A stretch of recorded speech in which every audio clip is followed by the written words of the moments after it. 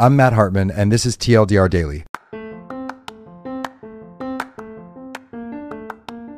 Welcome to TLDR Daily. I'm Matt Hartman, and this morning I am talking with Leah Culver, CTO of Breaker, the social podcast listening app. Leah, good morning. Good morning, Matt.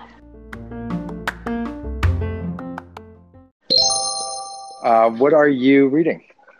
So I would like to talk to you today about an article on Medium called How to Talk to Chloe Condon on Twitter by the mysterious Allie on Medium. But I got some traction on Twitter over the weekend. Mostly it's about guys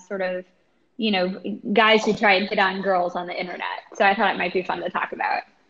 So basically, the idea is sort of a response to sort of anyone who messages women on the internet, and basically kind of lays down some pretty basic rules, which I thought were sort of common sense. But it turns out maybe common sense isn't so common. And basically, I thought it was pretty interesting to see, the different types of things that people want to message you on Twitter and Facebook and Instagram, and then sort of like the appropriate times in which to message someone and when not to. So what were some of the surprising things that people were doing, I guess, that maybe you hadn't been messaged to you, but that Allie brought up?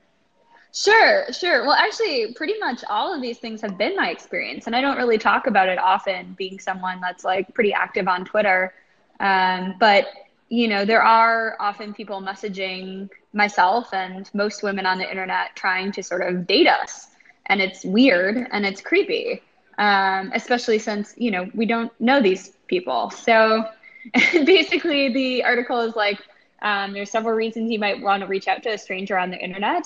One thing is to attempt to date them. And the second is to sort of just chat with them in general. And then the third is for a specific reason. And the first two, basically the answer is like, don't message someone for those first two reasons. Like, make sure that you have something specific you want to ask or talk about. And then go from there.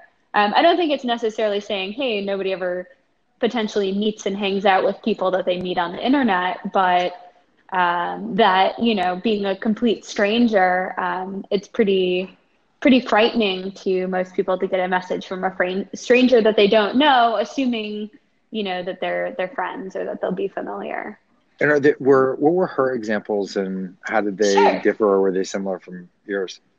So I thought one that was interesting that they brought up, or that Allie brought up in her article, is the generic, like, hey, I want to pick your brain, and how that's sort of almost an empty statement. And that, asking anyone on the internet, like, hey, I just want to talk to you, is pretty unactionable.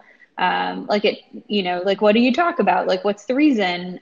Or just saying even, hey, doesn't make a lot of sense, because obviously you don't know each other.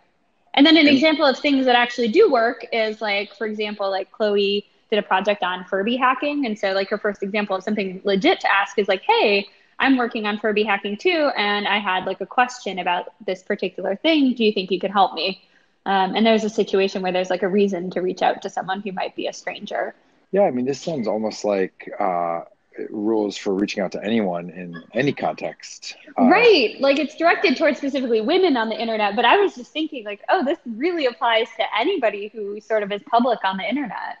Was her takeaway, is the tone of it kind of, this is funny and this happens, or this is really bad and this happens? Because I think there's sort of a whole wide variety of ways that also these things can be interpreted by the person getting them. I think it was a really great lighthearted tone, talking about a subject that, causes a lot of people to be very uncomfortable. Well, awesome. Thank you so much for sharing it. Yeah, thank you so much for having me, Matt.